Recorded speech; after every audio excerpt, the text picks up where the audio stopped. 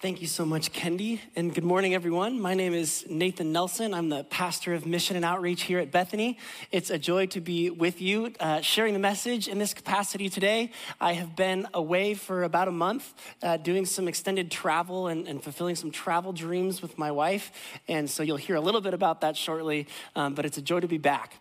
We are in the second of 5 weeks in a new series titled 1 John, Love God, Love Others. And each of the 5 weeks, we'll be looking at one of the different 5 chapters in the book. So this is week 2, chapter 2, Love God, Love Others, from the book of 1 John. Now, last week, Pastor Scott sort of set up for us this notion of light and darkness, and we were invited to sort of an intimate time of vulnerability where we acknowledged ways in which darkness or sin was manifesting in our lives, and then we were called forward to confess, and in that confession, experience freedom. This week, if we discussed last week light and darkness, this week I am inviting us, I believe what 1 John chapter 2 is inviting us to do, is to move towards the middle, towards the gray, if you will, and this theme of discernment. How are we to live in sort of this gray world in which we live faithfully? So in your bulletin, you'll see an outline in which I've titled the message, A Forecast for Faithful Living. And we're going to look at 3 sort of distinct weather forecasts, if you will, that I think characterize a bit of our world and the invitation for us here in the second chapter of 1 John. So here they are. First, cloudy skies. Second, rough waters. And then 3, sunshine ahead.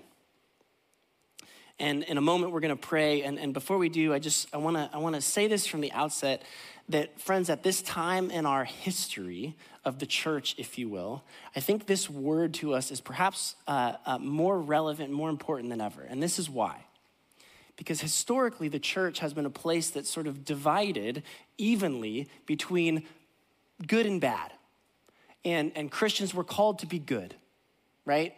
And now we're very aware through the pandemic and other things that the world is murky, man. And we need wisdom to discern. How are we to be faithful in the midst of this murky world? People out there don't want to hear from us in here, this is good, this is bad. If you want in, do this thing, clean your life up just the right way, and you can be a part of our Christian club. That's not the future of the church. Amen? We need wisdom to discern. How are we to live as faithful people in the midst of a world, light, dark, super gray, everything in between? Will you pray with me? Father, thank you for this invitation to be a part of your good story in the world. Lord, we long to be a part of a good story, and it's so easy to disqualify ourselves for sure, and others, based on this sin or this thing that we do or say or believe that isn't quite right. Lord, we don't want to minimize those things. We want to acknowledge, God, that we do believe in your good story in the world and that we all have a role to play. Ourselves, people the furthest from your church. God, we're all agents in your redemption story in the world. So call us back, we pray, to a clear vision of the role that we have to play in that story. Towards that end, we pray in your name. Amen. So there's this sort of myth in society that light is good and darkness is bad. And if this is true, I think we're in trouble in the Pacific Northwest. Right? It's gray all the time. We get it. Let me show you another example here on the screen. You'll see in popular culture, we have sort of villainized the dark, have we not? Here is Darth Vader, one of my favorite characters of all time. And then we've really, the rainbow of color has been completely co-opted by characters such as Care Bears and unicorns jumping over rainbows, right? Like, that's we've minimized it to that. And so we say, we have to defeat the dark and move towards the light. Hear me. God is light. God defeats evil. Hard stop. Amen. Hallelujah. Yes? And make no mistake, though that is true, we have to be careful not to villainize others due to our perception of what constitutes darkness. We have to be careful not to villainize others due to our perception of what constitutes darkness. And so this is where 1 John brings us. He brings up these important questions of how it is that we are supposed to, quote, walk in the light in a world in which darkness and light are swirling around all the time. And invites us to consider together the pathway forward is one of discernment in which we can be people with the capacity to be the full love, the full presence, the full hope of Christ right in the midst of it all. And so, if the world is a pie, okay, this is my pie here. Looks good, huh? We cannot cleanly divide it 50% light, 50% dark. 50% good, 50% bad. If you live in that world, I'd love to hear about it. You might need medication. If this is the world pie, we have I would like to suggest that we have this thin slice over here that, man, it's light. And then we have this thin slice over here that yes, is truly dark. And everything in between, gray. Different shades of gray, okay? I had someone say this morning that my sermon should be titled 50 Shades of Gray. I refute that. That is not funny. Get it out. Kind of is funny. And so, if it's not clear already, if someone comes up to you and they say, hey, how was your day? And you're like, good. No, it wasn't. I don't care if it was your best day. How was your day? There were good parts, and there were probably some bad parts. This is the world we live in, is it not? And so the question is, how are we to live faithfully in the midst? And this brings us to our first point, cloudy skies, from black and white thinking to gray being. In John's first epistle, he's writing to a church community. I want you to hear that's important. He's writing to a community. These instructions are not just for us as individuals, but for us with communal application in mind. So likely the community is in Ephesus, and they're dealing with this sort of what we'll call opponents. This group of opponents, early Gnostics, who are refuting the truth that Jesus was both God and human.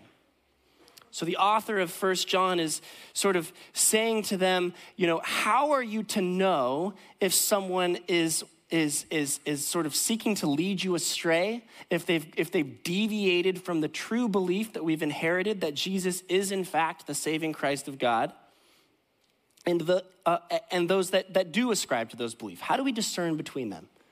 Opponent, not opponent. So we read 1 John chapters 2, verses 4 to 6. Here's John's answer. Whoever says, I have come to know him, but does not obey his commandments is a liar, and in such a person the truth does not exist.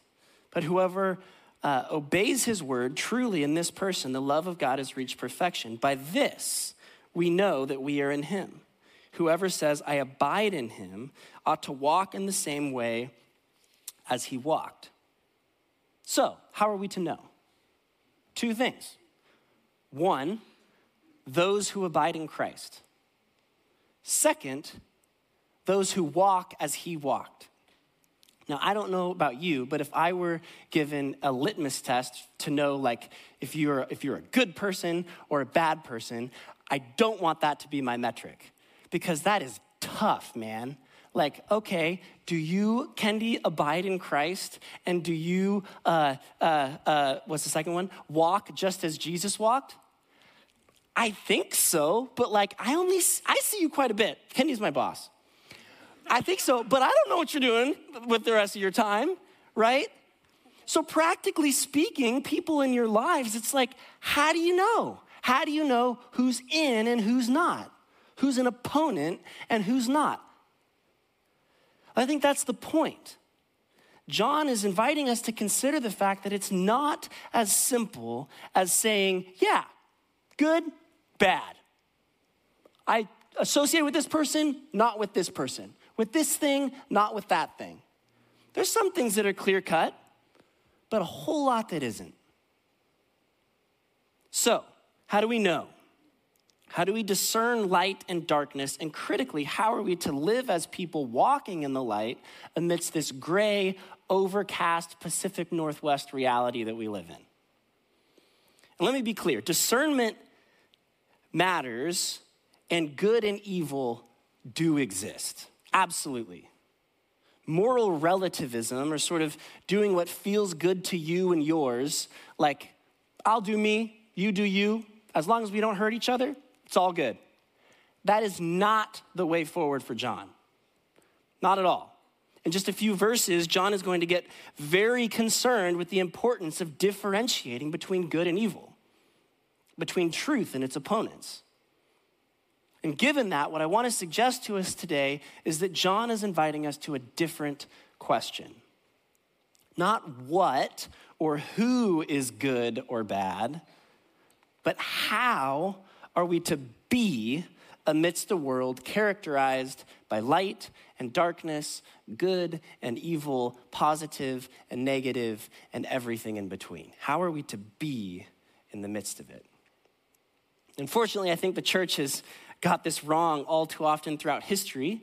We've concerned ourselves more with conforming people to a list of to-dos and don't-dos than a creator's curiosity, embodying love and service to another. We're seeing this continue to play out in ethical debates and political wars today, inside and outside the church for sure. Last week, you and I heard Pastor Scott refer to this centered set theology versus a bounded set theology. To remind us, a centered set theology is this notion that if Christ is at the center, everyone in the world exists in some level of proximity to Christ. And the things that we do or don't do or that happen to us sort of move us closer or further away from Christ. And here at Bethany, we hold that theology of a centered set Christianity really near and dear. And this sort of comes in contrast to a bounded set theology. A bounded set theology suggests that there's Jesus and the box around Jesus. And there's the people who are in the box, and there's people who are out. And the problem with this way of thinking is that throughout history, we've defined differently what constitutes that box. And we get ourselves in trouble when we do that. So for John, friends, this is important. Walking in the light is not a matter of discerning who is in or who is out, but rather walking in the light means taking steps closer to Jesus, over time, further and further in proximity to the Christ who is our Savior. So again, not trying to draw lines between good and bad, in and out, sort of insulating ourselves from darkness, if you will. This is not the Christian way of life. But oftentimes we kind of make it up to be. We start listening to more Christian music, because we're doing good in our walk, right? More Christian music, more Christian friends, more Bible studies. And we start to think to ourselves like, yeah, I'm nailing it. But the reality is that when we insulate ourselves from the, quote, secular world around us, we take ourselves out of the game. And the game here is the redemption story of God in the world, in and through all places and all people all the time. And so, instead of insulating ourselves, we're invited to abide in Christ, become proximate with Jesus, intimate with our Lord. And that's what gives us the capacity to engage lovingly, just as Christ did, with the whole world around us, embodying the hope and presence of eternal life alive in us. This is the goal. This is the game. Amen? Verses 5 and 6, take another look with me. By this we may be sure that we are in him. Whoever says, I abide in him, ought to walk just as he walked. Well, how did Jesus walk? Thanks for asking. This brings us to our second point. Rough waters, present in the midst. I alluded at the beginning that my wife and I just got back from this extended season of travel. When I first met my wife at SPU, we were young and dumb. Now we're just a little bit less young and maybe a little bit less dumb. But she had this aspiration, if you will. She had this Pinterest board that I learned about where she had different goals in her life. And one of those goals was to travel to all 7 continents by the time she was 30. And so I, if you know a little bit about my story, have traveled and lived all over the world, and this is near and dear to who I am. And so I thought, challenge accepted. All 7 continents by the time she's 30. Let's do this. Well, the story goes on. We get married, and we've done a lot of travel together. Much of it we've done through the church here at Bethany, and it's been good. And there's one continent, that pesky last continent, that kept coming up. Any guesses? Antarctica. You got it. How the heck do you get to Antarctica? That was the question. So this was right before the pandemic. We asked that question of Google. We just literally Googled it. And we looked, and like everything that came up first was just totally absurd. Like there's no way we're gonna be able to pay for this. My wife's a teacher, I'm a pastor. That's a thing. So like, okay. And we dug a little deeper and we found there's like the cheapest way you can go, where you get to fly into Antarctica, get off the plane, touch it one day, and then you take a boat back. That's it. So we're like, good, mission accomplished, let's do it. Booked it. That alone was expensive. So then as the pandemic hits and kind of wears on, every year we get this note from the travel agency, like postponed again, but hey, stick with us, keep your deposit, we're gonna upgrade your trip. So we kind of get these upgrades, and honestly, I wasn't paying a lot of attention to what the upgrades were. Well, let me tell you what the upgrades constituted. 11-day expedition in Antarctica. Here's the catch. You gotta go on a boat both directions. If you don't know this, to get between the southern tip of South America and the Antarctic Peninsula, you have to cross something called, just a little something, called the Drake Passage, which is the roughest waters in all of the planet. I don't know about you. I get motion sick. So motion sick. I literally get motion sick driving my own car. How pathetic is that? I am not making that up. So like I've got ginger, I'm bathing in ginger. Like that's supposed to help with motion sickness. We get up, and here's the other deal. You can take these extravagant cruises to Antarctica. Giant boats, like city on the water. We could not afford that. So we're walking down the dock on the way to our boat, and like we'd seen some pictures of what it looked like, but it was kind of hard to tell like what the sizes or whatever. So we're walking through and we're like, that can't, surely that's not it, that's too big. And then we're looking over here, no, that can't be it. And we're like, we're running out of boats here. Where is our boat? And I have video evidence of this. I'm gonna save time by not showing it, but I literally said to Macy, babe, look, that's cool. There's a tugboat in front of that cruise ship. That was our boat. And that's what we crossed the Drake Passage in.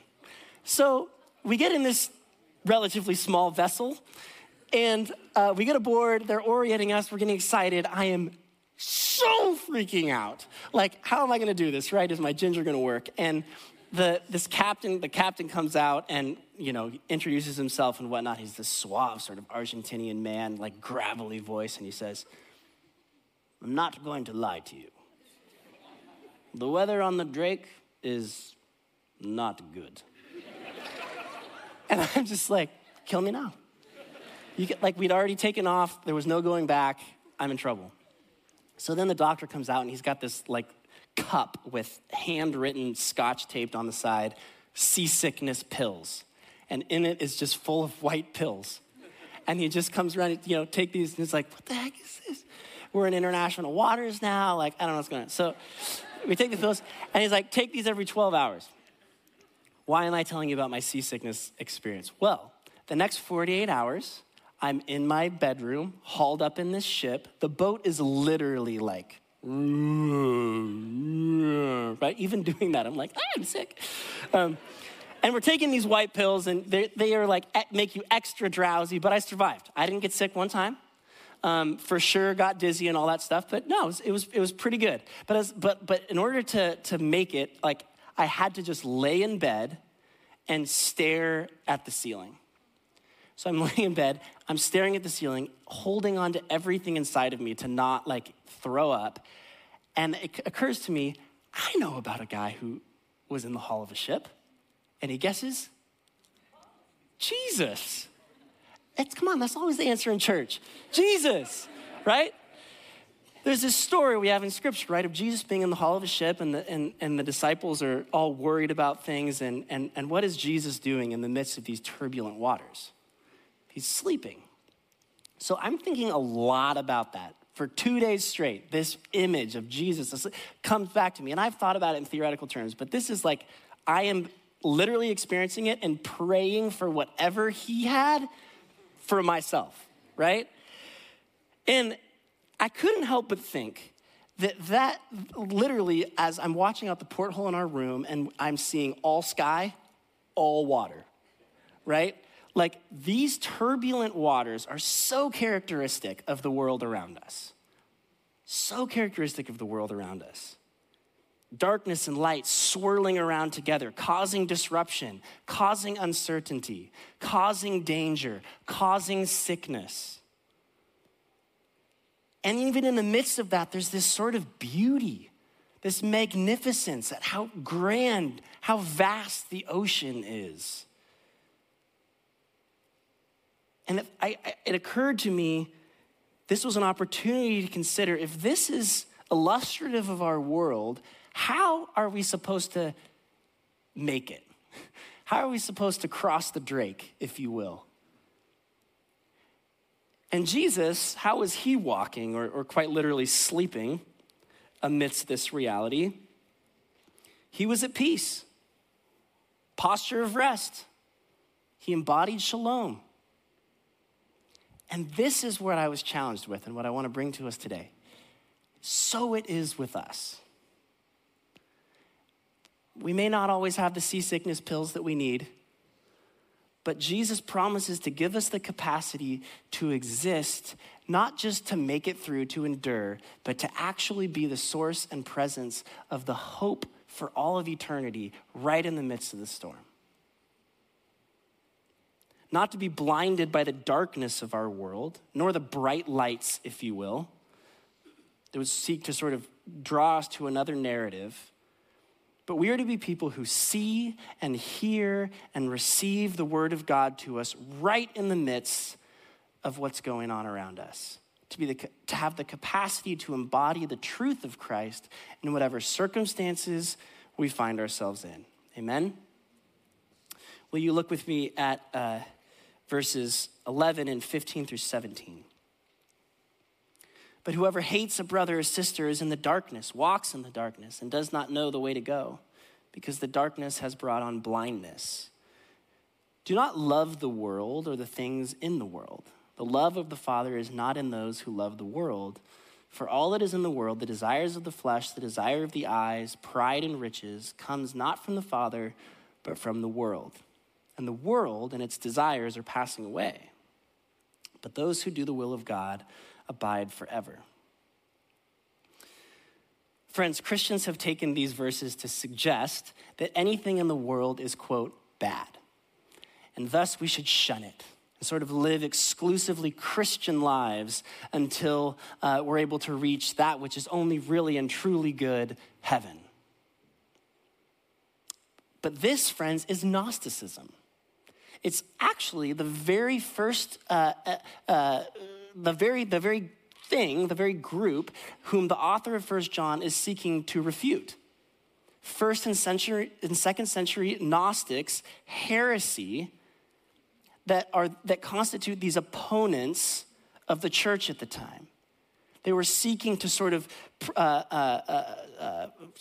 enculturate this notion of a cosmological dualism, if you will, in which material creation is seen as evil and only the spiritual realm consists of good. Now, in the Pacific Northwest, I think we're sort of, especially as Christians, we think we're beyond this, right? We look at the beauty around us and the Cascades and the evergreen forests, and we think, we get it. God is in creation. Many of us, love the wilderness ministry here at Bethany. It's a way that we connect with God. So we say, we're beyond that. Or the others of us, we say, we get it, like our Faith and Work initiative here at Bethany that helps us to understand that anything that you do, for-profit, nonprofit industry, everything alike, is actually, meant to be part of God's utilizing you as an instrument of his kingdom. It's true. So we say, maybe we're beyond this dualistic way of thinking. But what I want to suggest to us, friends, is that actually, if we take a hard look at ourselves, we've created a different kind of dualism in our faith. And that manifests in the way that we see and interact with others. Particularly the quote, other, whoever that may be for you in your life. So, consciously or not, we have created for ourselves sort of this group of ins and this group of outs. You may say in a theoretical sense, oh, God loves them, but you yourself, you disassociate, right? It's easier to interact with people who look like me, sound like me, think like me, do the same kind of things that I do in my free time. And we disconnect ourselves from others. At its worst, we as Christians create sort of a social club, if you will, and we call it the church, and we say, come, everyone, come on in. But what we're really saying in our actions is, if you don't look like us, sound like us, believe like us, act like us, then really, there's no home for you here. Right? This is a problem. All too often, we insulate ourselves from the true reality of the people around us. Perhaps it can be out of a fear of the particular darkness that we perceive in another, or in a place that they occupy. Or maybe it's our own selfishness, our own judgment of another. But friends, don't miss this. Ironically, there is a great cost to this way of living. When we live into this dualism, if you will, in our faith, between ourselves and another, we insulate ourselves and become irrelevant to Christ's redemption story in the world. You want to be a part of Christ's redemption story in the world? I do. You got to engage with everyone. We have to have the capacity to engage with all people in all places at all times. Rather than draw lines between, quote, good and bad people, the right and wrong, we instead need to ask God to mobilize us as agents of reconciliation and hope in a world that desperately needs it. Amen? In our family relationships, in our friend groups, with our coworkers and our classmates, in our neighborhoods and our dormitories, in our racially and socioeconomically divided city, there is way too much at stake, friends, for us to resign ourselves to our Christian bubbles or to our ways of thinking, to our homogenous friend groups, to our own class. There's too much at stake. And I would argue the fate of the church in our lifetime and for the next generation is at stake. We have to be people with the capacity to engage. Now, there's this interesting thing about oceans, as I was rocking in one, that I have since called to mind, and that is the saltiness of the ocean. Seawater contains about 3.5% salt. And there might be some scientists in the room who can put this in better terms than I can, but let me try to illustrate the importance of that for you. Together with temperature, the salinity of the oceans constitute the density of seawater, determining whether water will float or sink. So salinity has a major effect on the flow of deep ocean currents that move heat from the tropics to the poles, and ultimately, this saltiness of the ocean determines the climate of our planet. Isn't that fascinating? The saltiness of the ocean dictates the conditions of our entire planet. And Jesus says, friends, so it is with you as believers. Matthew 5:13 says, you are the salt of the earth. Mark 9:50, salt is good.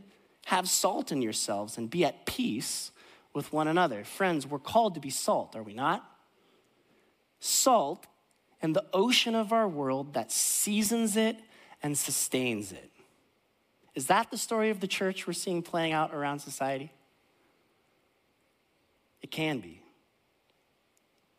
For that reason, we must be in relationship with people around us, not distancing ourselves from those who don't think like us or believe like us, but being integrated into the mix so that like salt in the dough, we can bring out the flavor of the kingdom of God with whomever and wherever God places us. This is the invitation. And that brings us to our final point for this morning: sunshine ahead, an invitation to abide. You might be thinking, gee, that sounds actually pretty nice. I can relax and not just like listen to Christian music exclusively. Christian music is good, right? But there's a lot of other good music out there. It's okay.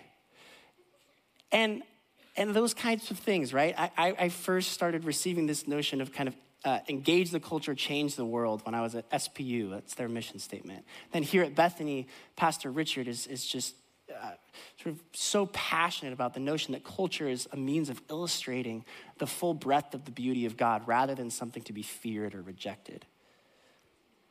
Friends, I hope it's relaxing to you to think about not having to be so concerned with this is good and this is bad, but that we can sort of imagine for ourselves a redemption story for it all, and that we're called to be part of that.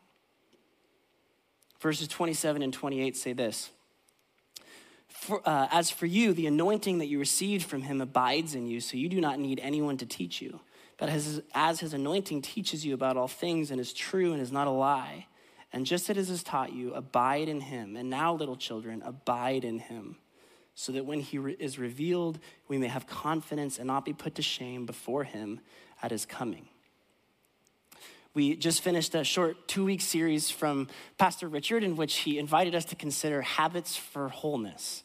And these are sort of inhaling and exhaling practices that we can see illustrated in Scripture and then kind of throughout Christian tradition, well-founded practices that allow us to do this thing, to abide, right? These things like inhaling solitude and study of Scripture and Sabbath allow us to exhale in service and generosity to the world around us. And this sort of ecosystem of our faith, of inhaling and exhaling, abiding in the Spirit, is what I want to suggest, friends, what makes us people with the capacity to do this thing, to embody the presence of Christ with whomever and wherever God leads us. We have to be people who abide.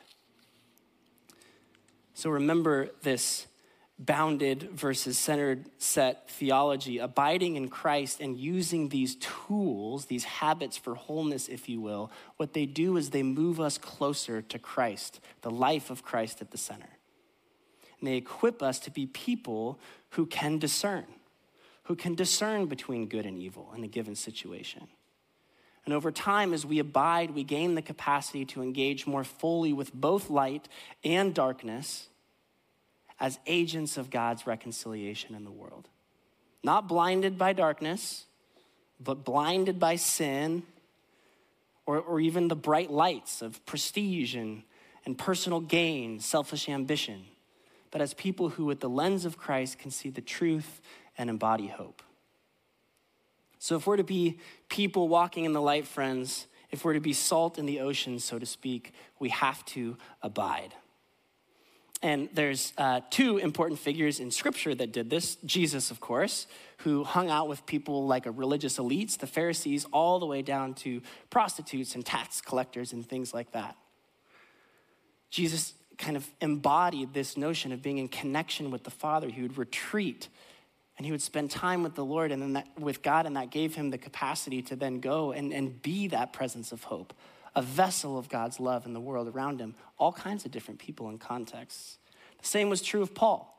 Paul famously writes in 1 Corinthians chapter 9, this notion of being Jews to the Jews and Gentiles to the Gentiles.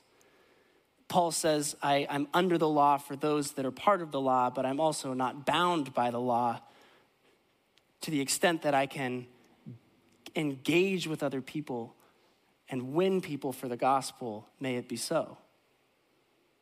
And there's a more contemporary figure, in addition to Jesus and Paul, who's not in Scripture, though I love his writings and uphold them very highly.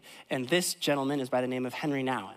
If you know, we heard a little bit about Henry Nouwen from Pastor Scott last week, and he's long been one of my favorite theologians. He was a Catholic priest and taught at kind of Ivy League seminary, and very, very smart man. And if you were to imagine, like, what does success in the Christian life look like? Henry Nouwen, okay? But towards the end of Henry Nouwen's life, if you know anything about me, you'll know why this is so cool to me. He finished his life by traveling around town with a flying trapeze troupe in the circus. And if you don't know, my wife and I do flying trapeze. So he's already one of my like Christian saint figures, and this just put it over the top for me. So Henry Nouwen finishes his life wrestling with how he would write a book about his experience in the circus for a non-Christian audience. It would be his first book that he wanted to write for a non-Christian audience. And I just love this. His struggle so beautifully illustrates this thing that we're talking about today. So I'm gonna read to you just a couple quotes from this. Here we go with the first.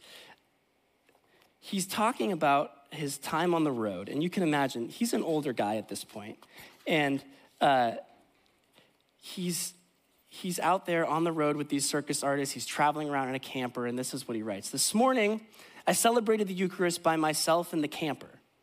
This was the third time during my stay in the circus. I thought about inviting someone to be with me, but realized that it's better to remain, quote, hidden.